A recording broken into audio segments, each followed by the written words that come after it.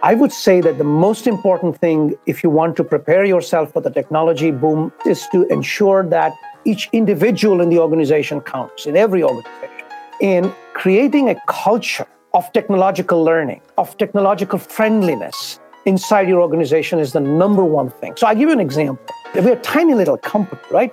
But we have two teams, one in New York, one in India. We're a global company. So what we do is just like everyone else. What we do is we do meetings, company meetings by Zoom. But one of the things we do at every Zoom meeting, on the agenda, I go around and I ask people, okay, what do you want to talk about today?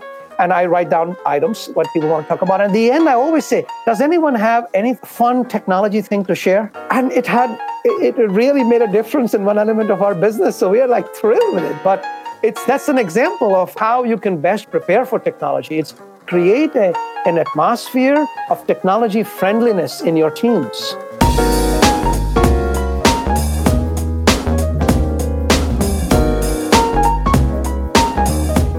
Hey, what's going on, everybody? Welcome to the GMI Rocket Show. We are on episode 17 today. I'm Roman Zelchenko, your host.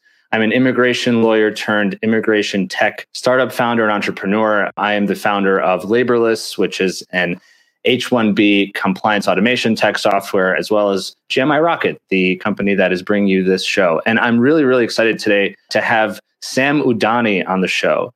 Sam Udani is a really fascinating, interesting character in the immigration space because so far we've talked to a lot of immigration, tech founders strictly and immigration lawyers who are doing some things on the marketing side. And today we're talking about sort of the combination of tech and marketing in conjunction with the publication of content. Sam is the CEO and publisher at ILW.com, which is a fascinating and incredible resource for immigration content, has free articles and just so many resources for immigration law and immigration lawyers, and of course, individuals who are looking into immigration stuff and want answers. So really excited to have Sam on the show. And Sam, thank you so much for joining today. I'm really excited to have you. Delighted to be here, Roman. So Sam, we were chatting a little bit before this, and I kind of love to start in the beginning because we're going to get to, and we're going to talk all about everything you've done, your illustrious career and the incredible sort of content and information you provided for the entire industry, really the entire world, right? In terms of folks who want to come to the U.S. from an immigration standpoint. But you're an immigrant yourself, and I am too. I'd love to, if you could share a little bit about where you were born and sort of a little bit about what it was like for you as you immigrated over to the U.S. Sure. I'll keep it short, though. I was born and brought up in Bombay, India. I came here when I was around 20 years of age, and I came to New York City. And perhaps I can tell you some of my first impressions when I landed in New York. And my first impression was, where are all the people? It's empty.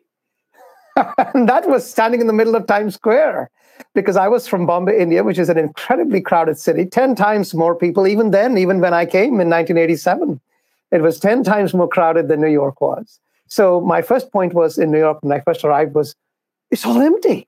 I thought it was a big city. What's going on? Where are all the people? There's no people. And my next question to myself was, wow, how fragrant. New York City is so fragrant, how clean. Oh, it's incredible. There's no smell and there's no garbage in the street. So I had a terrific blast as an immigrant coming to New York. And it's very different reaction than most immigrants have, or most Americans have for that matter. But I had a very, very amazing time in New York. I've been here now 33 years, more than 33 years, yeah. That's so funny because as a New Yorker and, knowing so many people outside of New York City, they come here and they're like, wow, this place is stinky. It smells like garbage, especially during the summer. So it's actually really funny that you, because when you said fragrant, I thought you may have been joking, but it sounds like at the time you were very serious that it actually smelled quite good in comparison. Oh, absolutely. It was very fragrant. And I said, how is it so quiet? Mm-hmm. No noise at all. There's nothing. Amazing. I love it. So, okay. So you moved here when you were 20. Did you come here by yourself or with family? No, it was just me. And then I was involved in the chemical industry for about 4 years. I used to buy and sell chemicals, principal polymer resins. I used to buy from Mexico, Brazil, and the United States, and I would sell it in Europe, Asia, and Africa. it was a short time. But then in any case, after that, I entered the immigration field. I co-founded an ad agency, which did labor search advertising. In a way, I co-founded that whole sector. Today, there's about half a dozen companies doing it. Between them, collectively, they employ maybe 75, 100 people. So I was a pioneer in that industry and established many of the practices that are common in the industry today. At that time, before that industry existed, immigration attorneys and corporations and even individuals, it was very painstaking and troublesome. You had to figure out how to place the ad. Frequently, there were errors in the ad. The ads had to be rerun.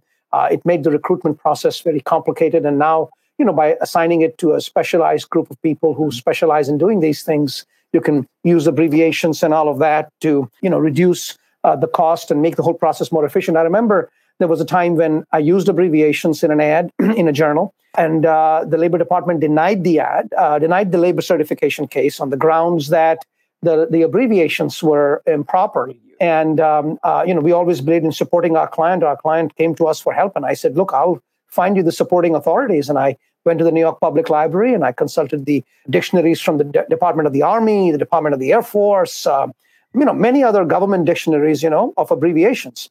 And I supplied that proof and I forgot all about it. I mean, it was just standard way to, give customer service. And then the next thing I knew, I was getting a call a year later from Joel Stewart, who used to read every single Bolka decision, probably still does, a great Bolka maven. And he said, oh, Sam, you're going to have a great time in advertising now because now you can do abbreviations.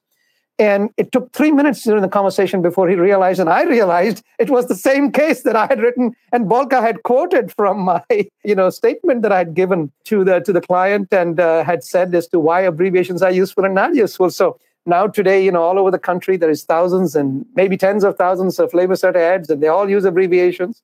And it dated back to that Bolka case. So yeah, it was a fun time. So I spent about. So I just want to make a note that number one, that's incredible because essentially you lawyered your way into not just advocating for your client, but essentially moving forward something within the immigration space, specifically the use of abbreviations and perm ads. But just as a note, as a very important note, you were not a lawyer. You went to this, you went to the library, you pulled all these resources, clearly put together a compelling, argument, but you are not a lawyer. No, I'm not a lawyer. And I'll tell you my educational background in brief. I'm a high school graduate. So in India, they called it junior college. Mm-hmm. Okay, but it's 11th and 12th grade. So that's comparable to, high school graduate. And in my early days in school, I was a very good student. I worked very hard. I was usually first, not always, but usually first in my class. And I decided I did not want to continue formal studies anymore. Later on in life, I realized that there are some people who learn very well in structured settings like universities. And there are some people like me who learn much better in unstructured settings. And there's a mismatch for people like me in the educational system. But I learned that much later. So at the time, my parents were furious. I mean, both my parents had master's degrees. Both my grandparents were what were called matriculates, which was very high in the 1920s. To be that was a big deal. And there was a long history of education and scholarship in my family on both sides for a long time. So my parents were furious. My father said, "You're not going to be a bum on my money," and he threw me out of the house. Wow. And my argument was that, Dad, I know more than some of my professors, which was true. And in the Indian context, that was a serious accusation, and if true, was something that had to be taken into account in making a decision. In any case, we eventually made a compromise, and he said, "Okay, get it out of your system. I'll give you money for 1 year." And if either at the end of 1 year, you got to be either supporting yourself or you got to go to, get at least a bachelor's degree. I mean, they thought I would get a minimum of a PhD, Wow.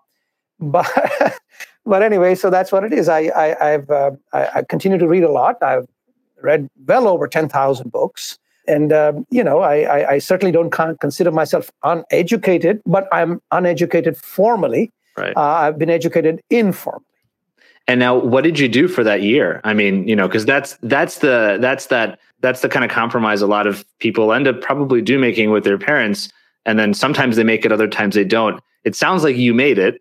So, what happened during that 1 year?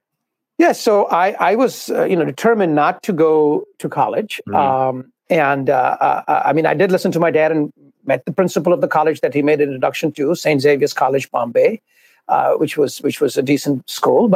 And he said, you would be happy to admit you. You have more than enough grades to come here, but we've got to follow the system, and the next availability is 9 months out or whatever. But I ended up in publishing, actually. And that's why my return to publishing in 2000 was not something accidental. I always wanted to be in publishing. And I did conventional publishing in those times. So I launched a magazine in India. And then I bought and sold electronic goods, typewriters, calculators, computers, things like that for about 4 years before I came to the United States. But so when I founded the ad agency, it's, a lot of people think of the ad agency as connected to publishing. Actually, it's not. As we all know, it's part of placing labor cert ads is a paralegal service. It's not a publishing service.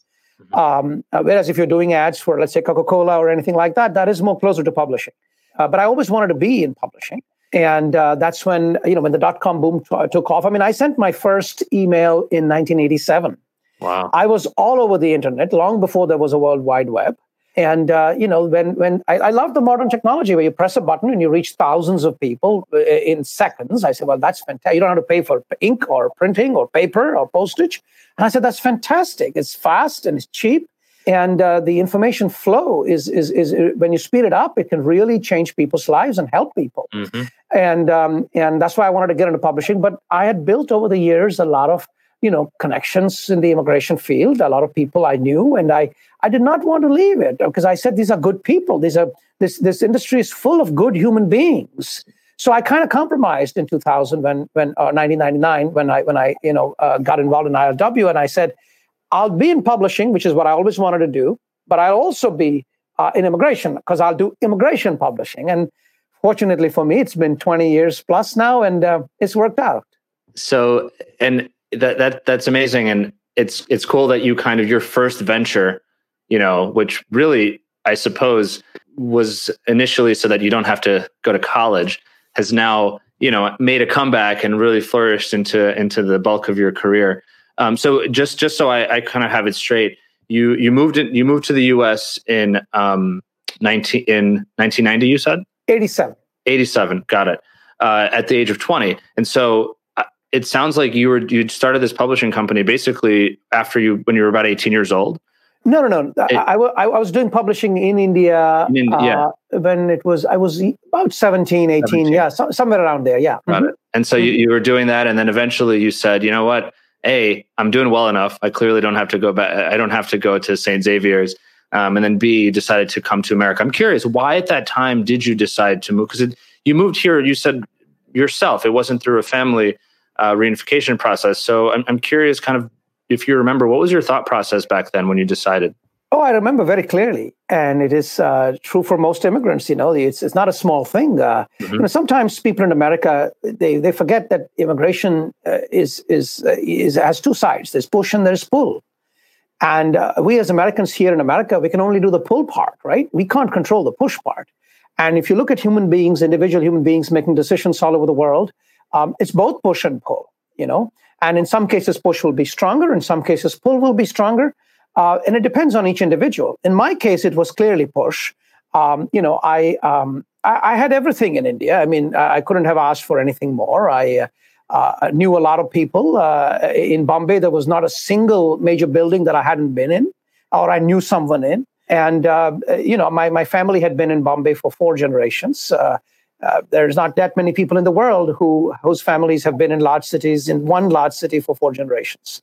So when that happens, you have a tremendous amount of connections and knowledge at every level, top, middle, bottom, and any large city. You need to know people at all levels if you want to get your work done.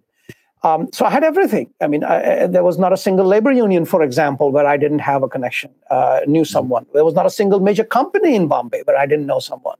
But I had to leave everything because it was difficult to remain honest and still continue to do business. There was bribery everywhere, and bribery never bothered me because I always looked at it as a cost, simple. But in addition to paying the bribe, you had to, lick the feet of the folks who were the bureaucrats who held your business in their hands. And I wasn't prepared to do that. And I said, I don't know. I'd read a few books about America, and I never watched movies very much. So my only connection to America was reading, the almanac or whatever. And I was not sure whether America was going to be a country where I could honestly do business. I didn't know. I said, maybe not. I don't know. I'll try. If it doesn't work, then maybe somewhere on this planet there is a place where I can be honest with myself and still, conduct business. I don't know, but I got to try. And that's why, most immigrants come to America expecting a lot and streets paved with gold and get disappointed. I came here expecting, the books I had read told me America was, there was a time when it was a great country. There were the founding fathers and everything. There was freedom and there was everything else. And all of that had gone to hell in a handbasket.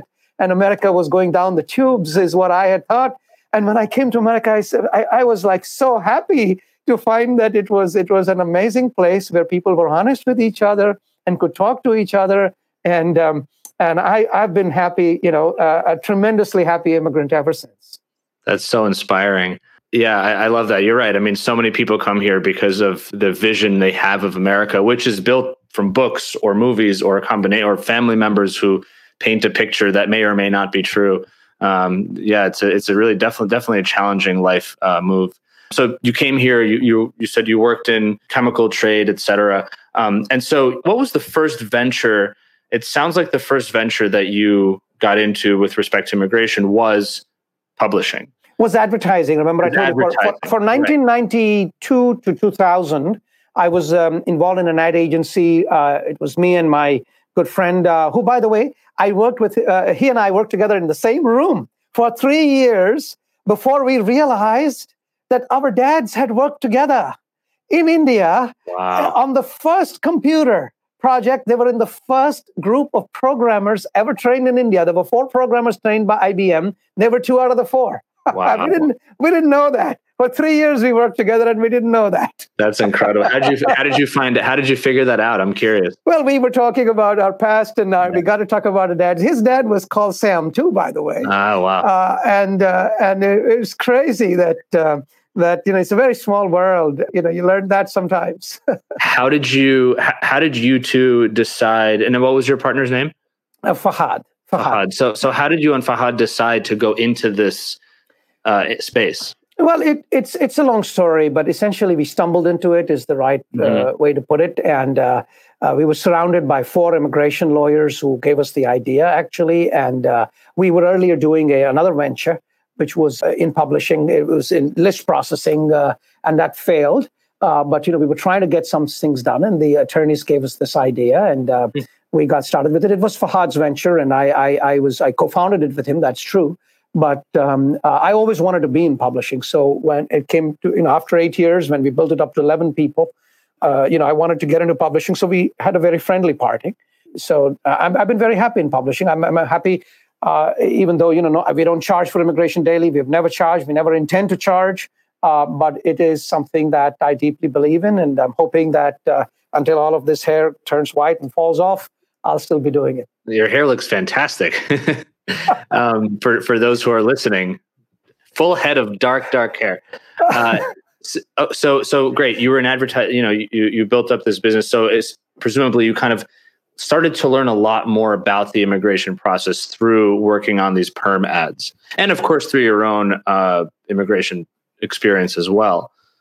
Well, I'll tell you what happened if you want to know about the legal part of it. Is that something, or you want to go into technology? If it's let's absolutely. I'm curious about both. Yeah. So what I learned very quickly within the first, I would say 3 months of being in immigration law is that there's no big 3 here. There's no General Motors, Chryslers, or Ford.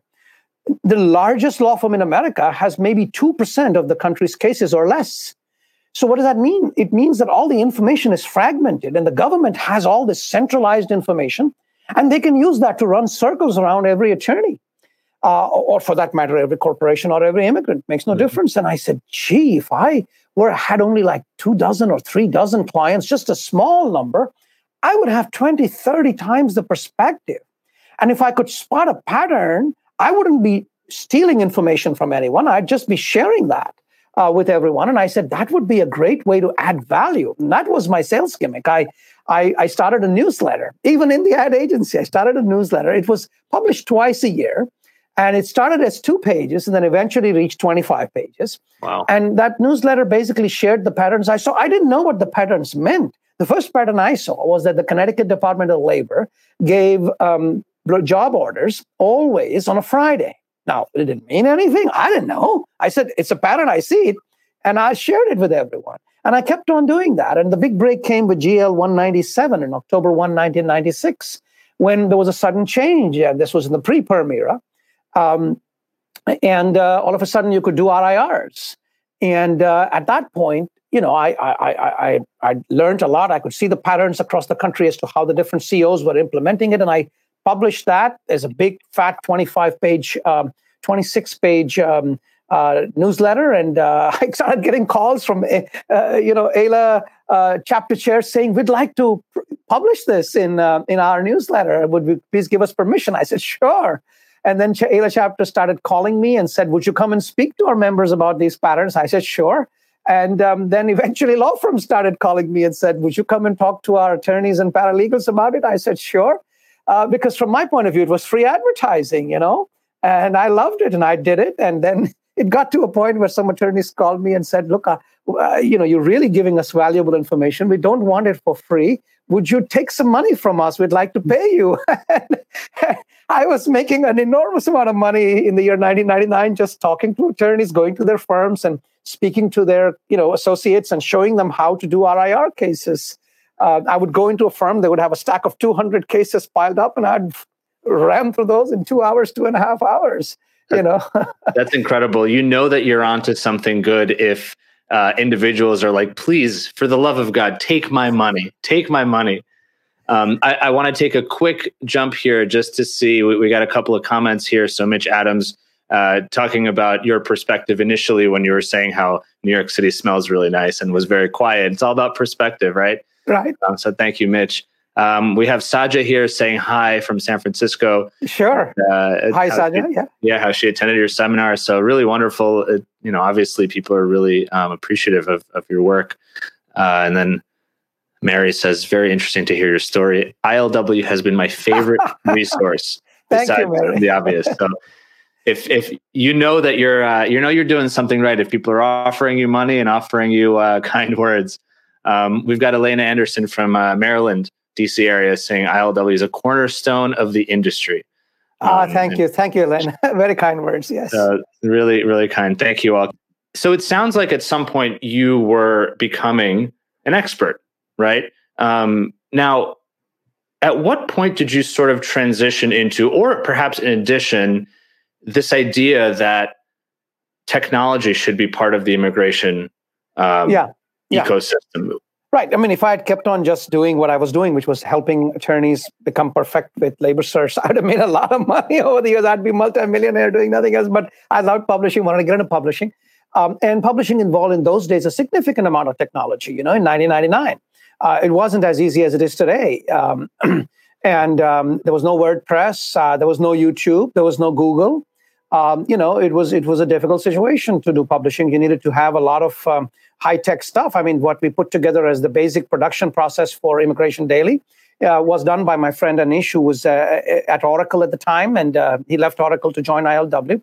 And he had put together the same backend at CNN.com, which is the backend that we used at ILW.com. So, it was an industrial strength backend that we put together. But technology, at least, then and even today, I urge people to always think of it holistically. Technology is a tool to help you, do your work faster, easier, cheaper, smoother, and in every which way better. And at that point, I got this idea that, look, there seems to be, many disparate people involved in doing immigration cases. There's the attorney, of course, there's the corporation, and then there is the individual.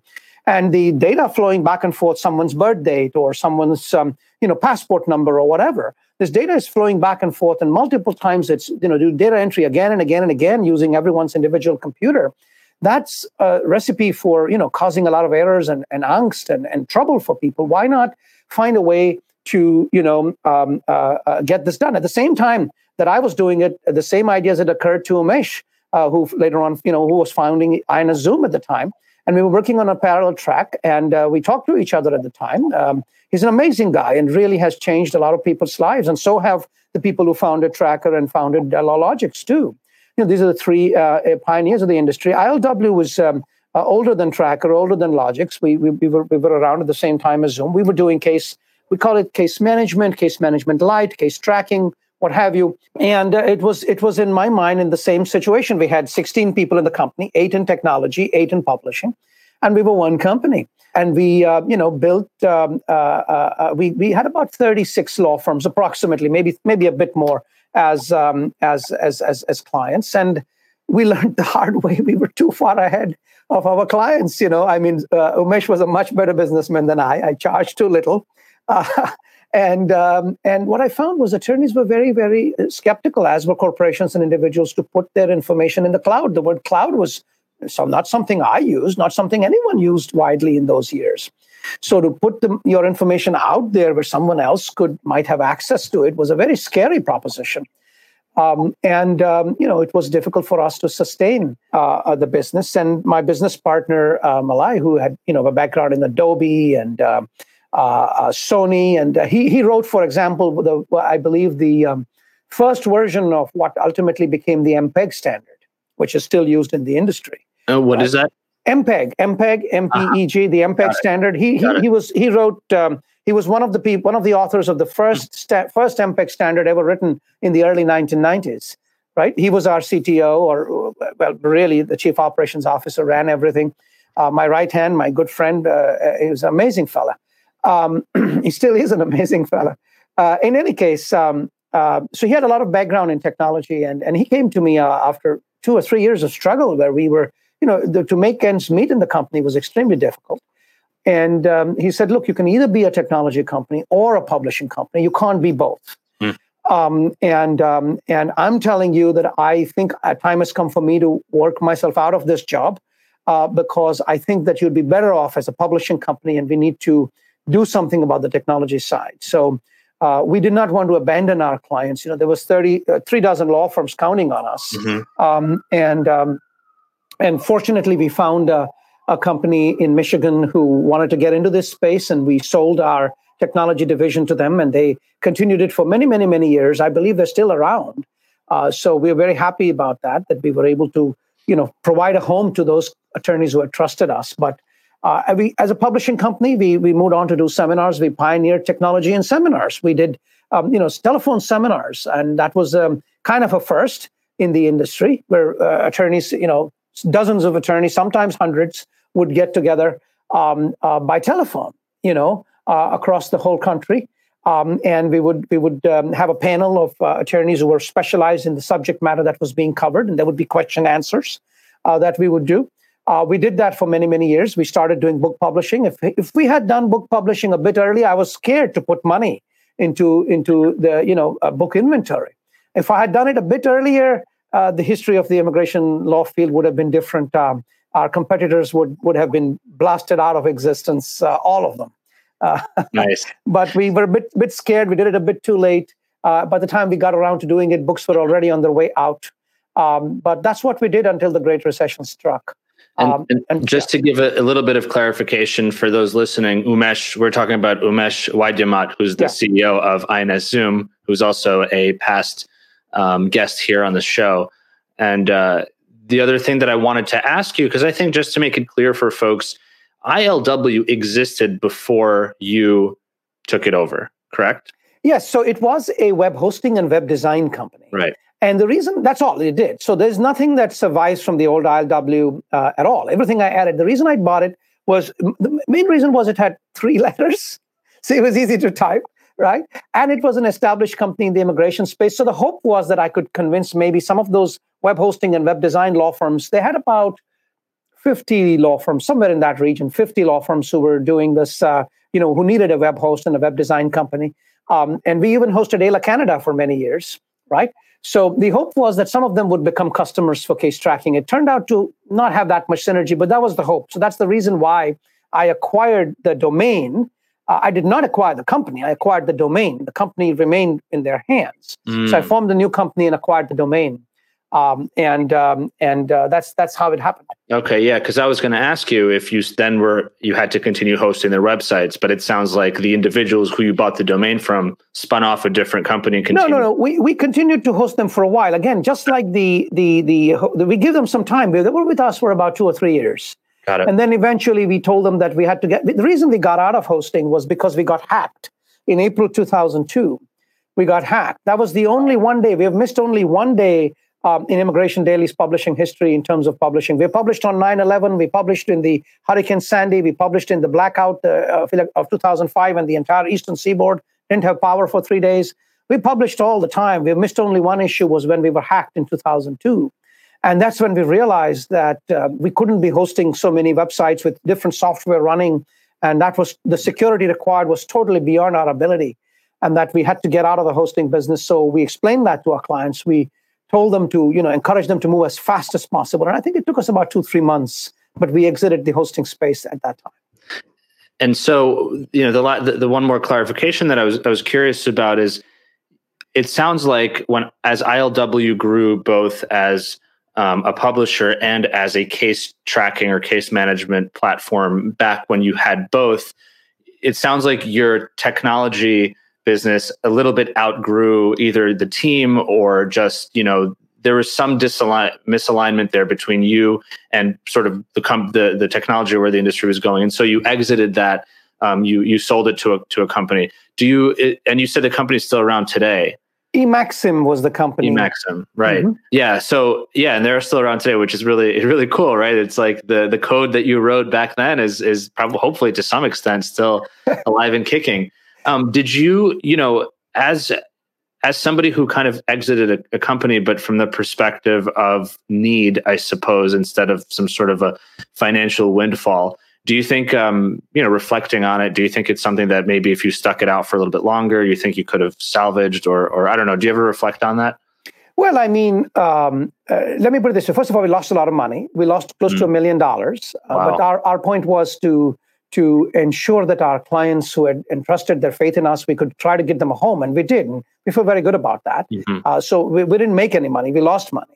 Wow. Even after taking into account the small, very small 5-figure sum that we got for the transition, we lost a lot of money. But in terms of if we had stuck it out, we would have definitely died as a company, and that would have been disastrous. Not just for those who worked in ILW, but for all the clients and all the other people in the history of this immigration space who have benefited from Immigration Daily.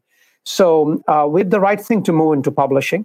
And eventually publishing died too, right? So in that recession of 2009, 2010, in this last decade, the American publishing industry has lost 3/4 of its revenue and 3/4 of its jobs. And it's technology which has done that, right? We are right now here on LinkedIn and YouTube and other platforms right now. And it's all amazing. This technology is dirt cheap and it's very convenient and it brings people information in a timely manner. Why have a tremendous expense if you can do it in a cheaper way? So the world has changed. Technology has changed the world. And I can tell you something, you ain't seen nothing yet.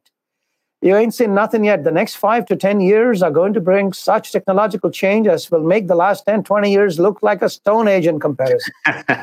So, and that I kind of want to jump to that. Before we do that, I do want to just point out, Stephen Allred says, thank you for the intro to Sam. He's a regular reader of Cyrus Mehta. Cyrus Mehta is a brilliant immigration attorney, also my professor from law school, who writes the Insightful Immigration blog. But so now we've got a new ILW convert in Stephen. So thank you, Stephen. Hi, Stephen. So a quick point I will mention, Cyrus started writing on ILW before he had his blog. I see. He's a spinoff. He's a spinoff. And then Sheen Pueblo says, really inspiring and another interesting discussion. So thank you, Sheen. Appreciate that. So I kind of want to pick up on what you just said, which is that we ain't seen nothing yet. And I, as you know, am 100% behind that notion that it's just getting started. The ball is just starting to roll, and it's going to be picking up more and more and more over the next 5 to 10 years, maybe even less. Now, I'm curious. I wanted to start off first by asking you kind of, where is ILW now, right? So I go to the ilw.com website. There are a lot of resources. There's a lot of information on there. Where is the company now, perhaps in terms of what you do, what you deliver, and how the company is structured? Yeah, it's very simple. I mean, we've physically always been in Midtown Manhattan. About a few years ago, we opened up a team. We have a team now in India, Bombay, India. It's a very small team. Most of us are still here in Midtown Manhattan. The point is that in terms of where we are as a company, because of the Great Recession 10 years ago, we had to reinvent ourselves. Mm-hmm. So we went through a very, very, very hard time. From 2010 to 16, we piled up another $1 million in losses. And me and my business partner, Shrikant, we put everything we have to keep the company going into the company. And we reinvented ourselves as a marketing company. And marketing has a very similar skill set to publishing, particularly online. So it's not that big of a paradigm change. We continue to do publishing. We've had a few books out in these last few years. We want to put together a seminar. We have no doubt that we can put together 100, 200 attorneys at the drop of a hat for any particular subject that might be important. And it might be, with what's going on in immigration or is expected to happen in the next few months. So we might return to seminars if we have to. But what we really have been doing is marketing. And we experimented with marketing for a number of law firms. We've done that for a number of law firms and for a number of other people who needed marketing services. But we eventually ended up because we didn't want to leave immigration. We wanted to remain in the immigration space. And so the question was, where would our marketing efforts be most needed? And we found a niche in EB5 marketing. So we've done over 350 in-person events, EB5 events in over 15 countries. In the COVID era, we moved everything online. We've done dozens and dozens of webinars in over 20 countries. The marketing is what has kept us going. So we are an immigration marketing company, but we have always called ourselves an immigration publishing company. We don't believe those are two very different skill sets. We expect that over the next few years, we will be active in both publishing and marketing in immigration, because there's a good chance a new era will dawn very soon. It's in the hands of the people now, right? They have to decide whom they want. And if they decide that they want to bring Mr. Biden into the White House, it's possible that will bring many, many changes which are overdue in immigration. Congress is likely to take that up. Mm-hmm. And so when you say, just to clarify a little bit, when you say marketing, you're helping market organizations, companies, events. It sounds like you're putting on events both virtually now and more so in person prior to COVID. Yeah, we put those who are seeking immigrant capital in front of immigrants and those who represent immigrants throughout the world. Right. Understood. Got it. No, that's cool. I mean, I love, for this show really is exploring both the intersection of technology and marketing for the immigration industry. So I think you're kind of like this perfect apex of both. So just as a quick note, Andrew Wilson said, "Well, now I'm scared. I can barely keep up with technology today." I'm not sure. I would say that if I were in his shoes, I would be scared 20 years ago, because the learning curve for technology was very steep. I think in the next 5 years, the learning curve for technology conceptually might require you to think, but in terms of technical skills, will actually get easier. So there's no reason to be afraid of change. I think change, whether we like it or not, is coming. And it's coming across the world and across every industry. Immigration is just one. Yep, agreed. And maybe from the perspective of technological adoption, good user interface design is key right now in terms of technical adoption. And a strong user interface, just like an iPad or an iPhone, if a child can use it, an adult can use it. And so they make it as clear and easy as possible, which I think, to your point, means that you don't have to be a coder in order to understand how to use the next big thing that comes out on the technology side. Okay, great. So where ILW is now, in terms of marketing, and then there's this sort of combination of marketing and publishing right now with digital. Hopefully, we will get back to being in person at some point, hopefully sooner rather than later. And so surely there's going to be, you're going to go back to doing some in-person events in combination perhaps with some virtual events. Now, I'm curious about your thoughts in terms of perhaps maybe broader kind of immigration technology. So one of the things that I've had the opportunity to talk to a lot of different founders here. So, we've talked to folks like Umesh, right? And yourself, you were in the space 20 years ago, really where it was case management. You helped lawyers, and still today, this of course is very prominent, helping lawyers manage their immigration caseload, right? Now, what's cropped up in the last 10 years, right, is this new direction that technology has taken within the immigration space, which is a little bit more of, as they say, the TurboTax of immigration, right? Where individuals, for family or in some cases business context, can go and in essence apply for their own visa. Now, folks have been doing this forever. There are people who do their own H-1B and O-1, but it's highly likely that they might mess something up and they want to use a lawyer. So this is sort of that in between, right? Where you utilize the help of a tech solution or platform. There's some legal support perhaps in the back, but it's a very different business model than I'm going to go to a lawyer from moment zero, and they're going to use technology to handle the case on their end. Here, it's me using technology. Now, I think that is something that's maturing right now. And my opinion is that we're at the cusp of another layer of immigration technology, which is this niche product. So that's where I think I'm trying to be in Laborless, right? We're not trying to take over the world. We're trying to do one specific thing really, really well. There are other similar companies that are trying to do one specific thing in immigration well, because I know that other companies, if it's just on their product roadmap, it'll take a long time. It'll be one of 20 things. Let me just focus on it. I see this growing as well. Where do you see the space? Where do you see sort of maybe these three, the traditional case management, this sort of TurboTax of immigration, and then this very niche immigration tech product? Where do you see all of this today? Where do you see it going? Kind of what are your thoughts on all this? Well, I mean, there's no reason why all of them can't succeed. That's very important to understand. And all of them can be more widely used. The evolution of the relative importance amongst these three, or the amount of widespread adoption of the relative widespread adoption of these three, is something that the market will decide. And it is not something that will necessarily flow in one direction. It may seesaw a bit, and it may take a few more years, maybe 5 years before it settles down.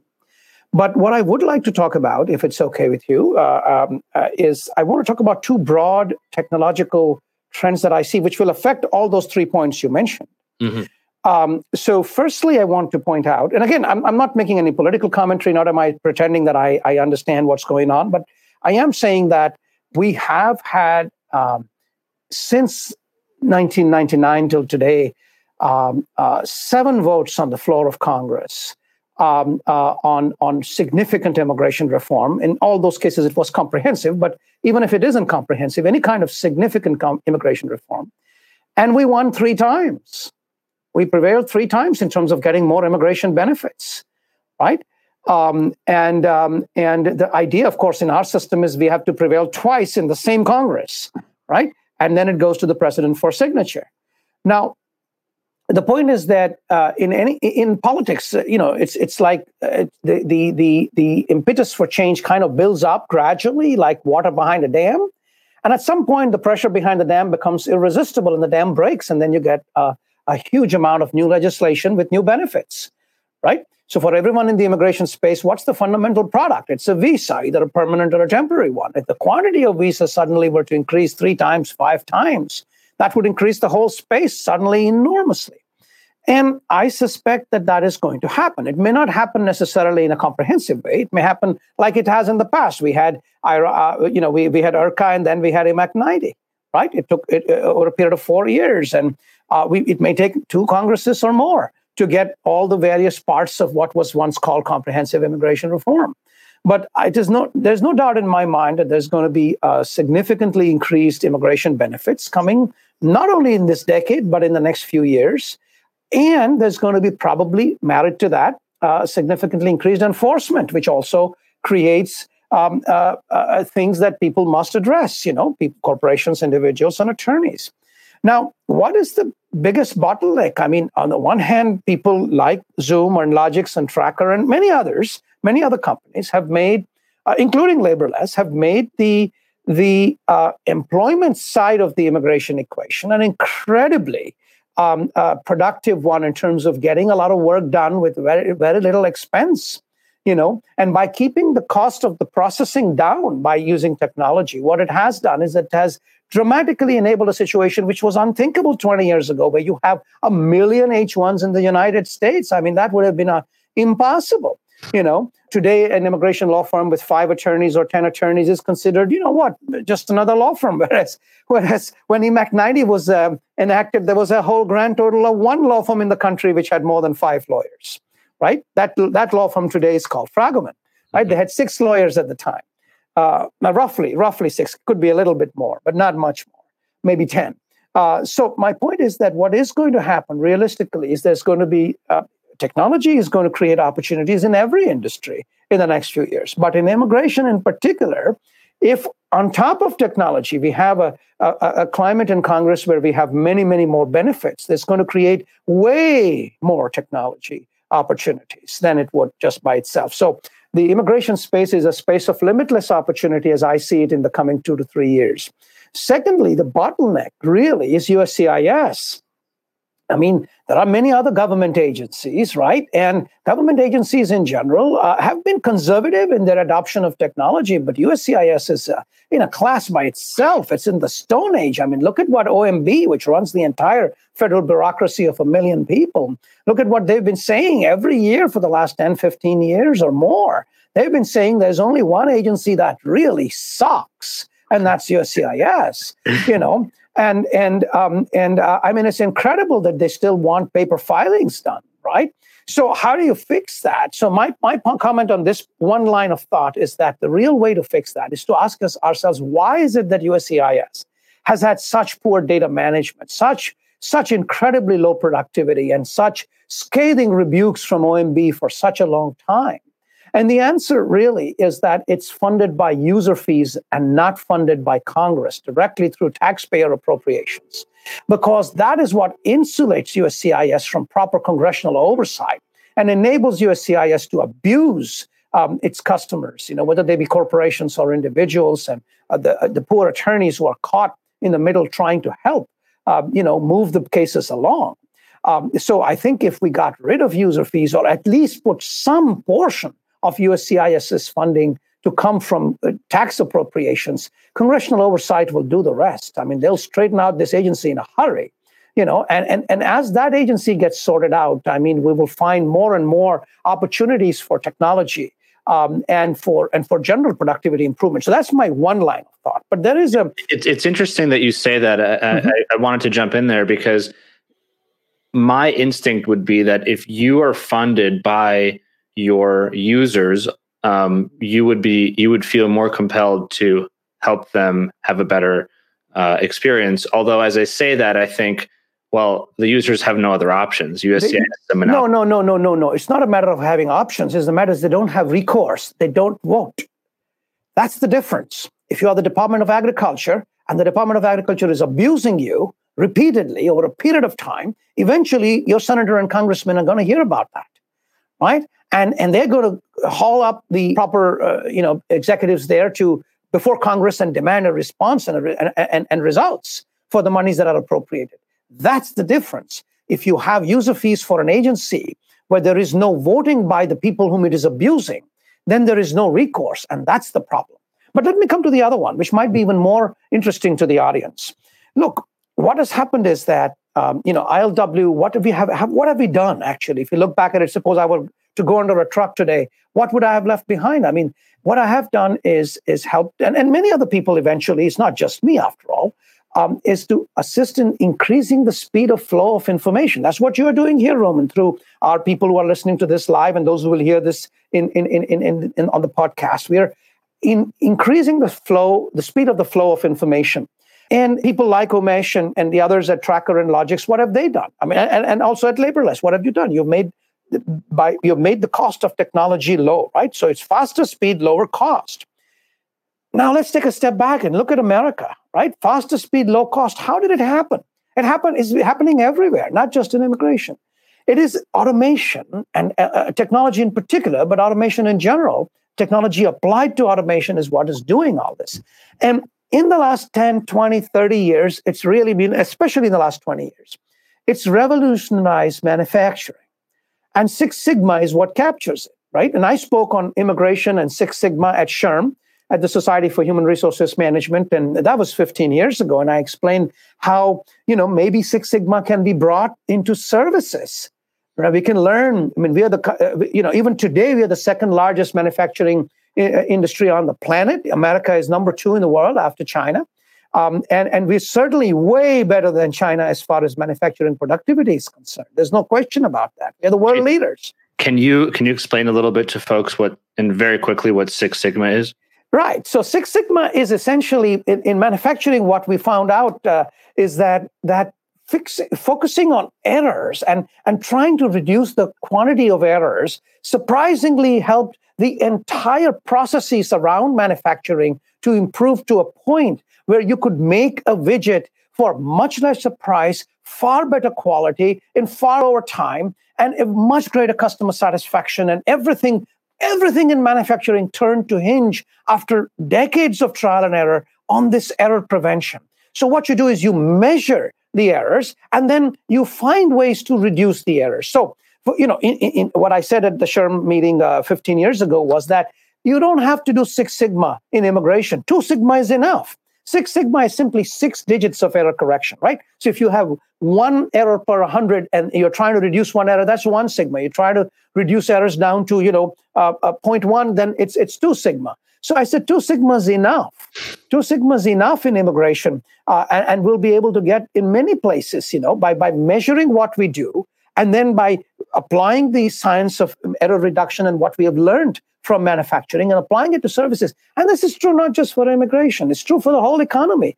In our economy in America, even though we are number 1 in manufacturing in terms of productivity and number 2 in terms of size, our economy as a whole, manufacturing is a tiny part of it. It's services is much, much bigger. So the amount of benefit we as Americans can get, right, from putting technology into services, including immigration, is enormous, right? But things have changed. Six Sigma is now only the tip of the iceberg. Things are now moving very fast in technology. So I think AI is coming. And it is coming. Again, it's the same thing. If you can't have measurement, you can't have AI. If you can't have measurement, you can't have Six Sigma. Measurement is the heart of everything, right? And measurement is what is coming into our world. So my point is that, yes, USCIS is, if you want to put both my trends together, USCIS is a bottleneck. And eventually Congress is going to have to solve that monster. But there is this other point that is going on, this other stream of change in the American services sector because of AI, right? Which immigration is going to be subject to. So the opportunities, as I said, are limitless for 2 reasons. We have not only technology as a reason for optimism and inspiration for opportunities in the next few years, but on top of that, we have reached a point where the dam seems to be about to break. And we are, hopefully going to get an enormous amount of help from Congress in terms of better immigration statutes and better regulations from a new administration. And I think we should all prepare for it. The election is only a few days away. It's we have a comment here from Andrew Wilson on that point, who says USCIS has made it clear that they are at least trying to be an enforcement agency now and not a service agency that takes away money that could be used for technical updates. And so, Andrew is saying it's clear that USCIS does not care about the service and efficiency of what they do. How do you feel about that? Well, there's 2 parts to that, right? One part goes back to my point about congressional oversight, right? If they were dependent upon congressional appropriations for oversight, for getting their money, and subject to congressional oversight, and not in a position to extort fees from people, and extort, the real insult to the injury is the premium processing fee. First of all, they're super inefficient. And then on top of that, they want to charge you for being inefficient. That's just awful. That's just awful. But my point is that, yes, congressional, if 30% of USCIS's budget had to be appropriated and could not be recovered through user fees, you would see change in a hurry coming, even if they had this illusion that they are really an enforcement agency, number one. Number two, are they really an enforcement agency? It's not for them to say. It's the statutes that set forth what they are. I'm not certain. I'm not an expert in this area, but I'm not certain that the statutes permit USCIS to view themselves as an enforcement agency. They are a benefits agency, absolutely, by statute. Now, on top of that, can they do some level of quality control? Yes, absolutely. Sure. But does that make them an enforcement agency? I would defer to those whose knowledge of the Immigration and Nationality Act is much more profound than mine and who understand the act more. But I would be skeptical, at least on the surface, to accept USCIS's claim that they're an enforcement agency merely because they feel like being one. Andrew had another point here, which is about something we spoke about a little bit earlier, saying we were talking about some of these TurboTax for immigration apps, if you will. And Andrew said, I'd like to advise individuals on filings that they could reasonably do on their own, but unless an immigration law becomes less complicated, TurboTax model seems less than perfect. There are too many nuances in the law and regulation. So my point of view on that, just very briefly, is that there's probably enough room for both. There are a good number of cases out there that are relatively simple. And even if those folks are not in the millions, there are still many of them. And for them to be able to benefit from a lower cost service model would be great and would allow them to actually have some level of hand-holding versus trying to do it themselves and be more likely to mess something up. But I'm curious, what are your thoughts on that as someone who, you obviously provide information which can, I suppose, be used by people to educate themselves. At the same time, you are a pioneer in the technology side of things, supporting the lawyer model. Yeah, how do you feel about that? Well, I think there's going to be a threefold approach, okay, in the long run. To address, coming back to your point about these three different ways of software, I would say that firstly, technology is going to be omnipresent and it's going to be everywhere, helping every element, every person conduct information transactions at high productivity, high speed, and high eventual outcomes for what is being sought from the process. So that's one component. The second component is that I don't think that for something as complicated as immigration law, that you're going to be able to actually remove an attorney from the process. My feeling is that attorneys will always be involved. The art remains to get attorneys focused on the issues that need a legal mind, not issues of compiling papers for USCIS in a packet. I mean, that's paralegal work. And unfortunately, there's, attorneys are compelled to do that to some extent because of the way in which immigration, there's just to understand the order in which you put your check and your G28 and the form versus the supporting documents. I mean, USCIS and the way they treat all those documents when they come into their mail rooms, that's not something. So the attorney, I think, has to remain involved at the strategic part of the making decisions and guiding people through the whole process. That's my opinion. The third point is that no matter which way you cut the cake, there's going to be an enormous amount of paralegal work too. So there are three elements, you see. There's paralegal work, legal work, and technology work. And how are they going to be combined? My suspicion is that eventually, 5 years or maybe even 10 years from now, we will end up with a very powerful technology package where attorneys' involvement might be as little as 10 or 20%, but will be focused on the highly value-added areas of the law, getting attorneys a very high dollars per hour and still delivering an extremely low overall cost to the end user. And a lot of the paralegal work, as far as I can see it, I imagine, especially if USCIS can move things online, a lot of the paralegal work is going to move overseas, okay, especially to India. All right. So the globalization is everywhere, and I cannot imagine why it won't be there in immigration. The immigration industry will also be affected by globalization, right? So my point is that that's where I think all the three will come together. So can a TurboTax approach work? Can a case management approach work? Can something which is highly niche-focused work? All the three can work, but the three things which I think the principles which will affect all the three will be: one, you cannot eliminate the attorney. Two, if you don't use maximum technology, you're not really taking the benefit of what's out there. And three, if you have to do paralegal work, which to some extent you will have to, then especially in volume, I don't see how you can continue to do that in large scale in America. So what do you think, for folks listening out there, if someone says, wow, there's clearly a movement towards greater technology adoption in one way or another within the immigration space, what should they be building? What should they be thinking about? What's the next thing that folks should be putting their minds and effort into from the technology perspective in immigration? Well, that's a very interesting question and a broad one. I can only take a quick stab at it. I would say that the most important thing, if you want to prepare yourself for the technology boom, which is about to come, it's been delayed by COVID, but it can't be denied by COVID. It will come. As it comes, is to ensure that, remember, business is always ultimately about people. Organizations are always, each individual in the organization counts, in every organization. In creating a culture of technological learning, of technological friendliness inside your organization is the number one thing. So I'll give you an example. We have two teams in ILW, right? We're a tiny little company, right? But we have two teams, one in New York, one in India. We're a global company. Even though we are a tiny company, we're a global company. And that's true for many, many, many companies out there.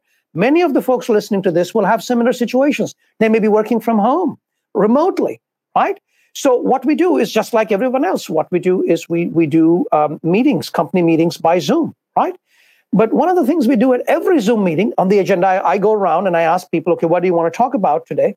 And I write down items, what people want to talk about. And at the end, I always say, does anyone have anything fun technology thing to share? Right? I said, it doesn't have to be connected to our business. So long as it's technology related, if we all learn from it and have fun with it, that's cool. And we have been doing this now for about 3, 4, 5, 6 months. We must have done about once a week, some fun tech item. So we've done how many? 10 or 15, 20? And we found one tool, which one of our colleagues wanted to talk about. And it really made a difference in one element of our business. So we are like thrilled with it. But that's an example of how you can best prepare for technology. It's create an atmosphere of technology friendliness in your teams. Yeah. Can you share what that tool was? Yes, so it was hunter.io, and it's used to find email addresses. It can guess email addresses, right? And I was not aware of it, but in fact, the person who came up with this idea was the least technology savvy member of our team, right? But he had found it and he was using it whenever he was stuck and he had to email a client who he did not know the email address for. Instead of bothering me or one of our colleagues, he would go out to hunter.io and guess the email address and he would use it. And you can do 10 of those guesses for free, right? So that's what he was doing. And I said, Jesus, wait a second. What if it took us 2 or 3 months. We said, can we use it on a large scale? Can we, we have a large email database for reaching the kind of people we want. How about we try to expand it? There are people in these organizations that we want to reach, but we're not able to reach. And we used it and we got 2,000 email addresses. Wow. So, it cost us some money and time. But the point is that we would never have found it if we were not. And again, some of the things that one of our colleagues did was, let's take an extreme example on the other side. It was an intern we had, and she said, oh, wait a second. I have this cool tool where you can find out where there's a website. I forget the name, but you can find it if you Google it. They track sharks.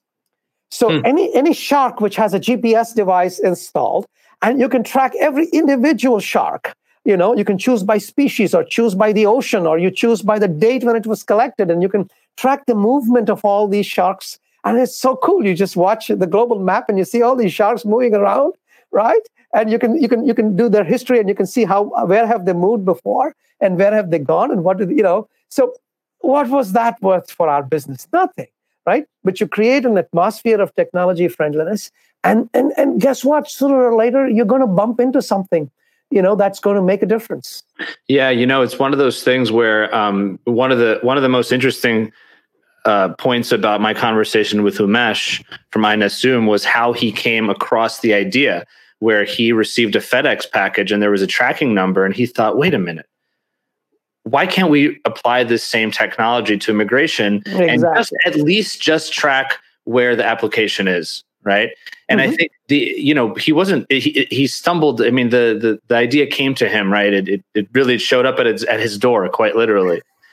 So I think here it's the same thing. I mean, you might have fun thinking about shark technology and tracking it by species, and then somehow you might turn that back and relate to your business and say, wow, maybe there's something here in a broader abstract version. So I love that idea of just, what tools that are not quote unquote immigration tools can you be A, using, but B, even just playing with and exposing yourself to that may or may not inspire you for something further. I wanted to have, there's just a point here from Stephen who said, premium processing, I agree. is legal bribery and should never be allowed. I mean, there's definitely a point there to be made around, listen, we're going to do a crappy job with this, but if you pay us, we'll do a decent job. No, you should be doing a decent job, right? Because otherwise it just sort of enables speed only for the rich, if you will. Right. No, I completely agree. Premium processing is egregious, and I blame Congress for it. I don't blame USCIS. I blame Congress that they're trying to, abuse immigrants using premium processing. And it's a terrible abuse. I'm against fees in general, and premium processing. I'm speechless. I don't even have words for how awful that is. Mm-hmm. Yeah, no, it makes sense. And, they obviously paused it for some time, but that didn't make things better. Shiv, hey, Shiv, how are you? Shiv says to Sam, to your point about outsourcing, while it may sound weird, Shiv believes foreign nationals will end up preparing their own immigration filings where possible and engage attorneys just to review the filing. So I think this idea is the sort of TurboTax for immigration. But, I'm curious about your thoughts on this, Sam. My view of it is that there's going to be an opportunity for both. There will always be someone who's like, let me take a stab at it and just engage you to help me out. And other people say, listen, I don't have the time. I don't have the wherewithal. I will pay you to do everything for me. There is room for everybody. I agree. I completely agree. Absolutely agree. And I don't see why most attorneys actually would be thrilled if they say, look, you're giving me a package to review. You're paying me $1,000 an hour for 30 minutes of my time to tell you, what are the issues that you need to watch out for. Please sign the following, disclaimers and notices that you understand that I'm giving you advice. That's it. And this is my written advice. I did the review. And this is what at the end of 30 minutes, this is the 3 issues which I have spotted. If you want me to continue to work on it and spot more issues, I'm happy to do that for you. We have a separate service where for X thousand dollars, we can do the whole thing for you. But if you only want my advice, I don't see why an attorney should be offended by giving advice. What's wrong with giving advice and reviewing filings? Well, here, Andrew Wilson says, due to ethical and liability issues, attorneys would never review paperwork prepared by somebody else. Well, it depends. I mean, my point is that happens every day anyway, right? I mean, for example, let's suppose you have attorney prepared work product and you want to take it to another attorney for a second opinion, right? Can't you do that? So there's separate issues. Ethics and liability are 2 separate issues. As far as ethics is concerned, so long as you are limiting your work and you're clearly explaining the limits of your work, right? I think you can ethically review anything as an attorney. I don't see why not. I mean, but liability is a different story. As far as liability is concerned, it depends on what your insurance policy is. It depends upon every state could be different.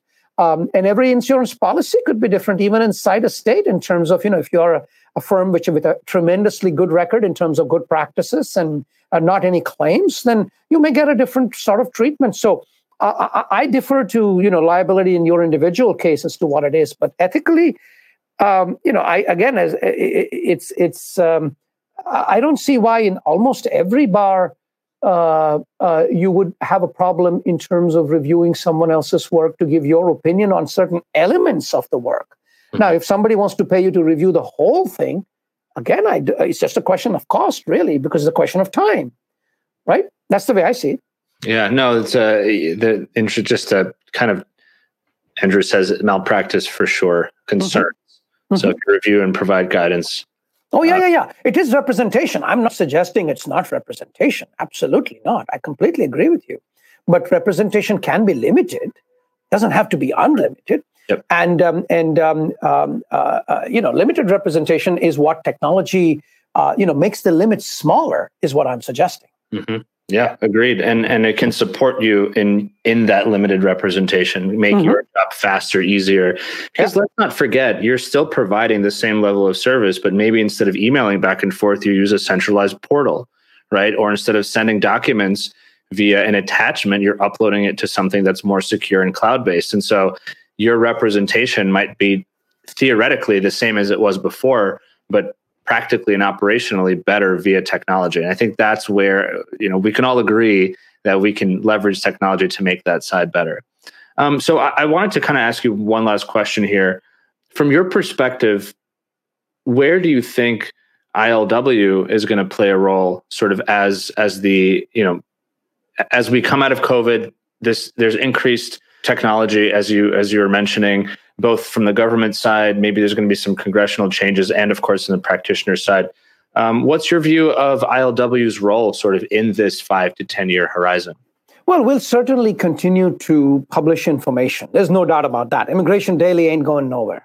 Okay.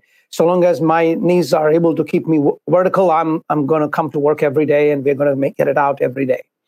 But apart from that, I mean, we're hoping, especially if the benefits landscape changes, to be able to offer more services, possibly more technology-enhanced services to all the players in the field. You know, we certainly will continue doing what we are doing. We certainly do marketing, but we are looking forward to perhaps integrating marketing with paralegal services wherever it's appropriate. If we had known at the time of DACA what we know today, we would have done it then.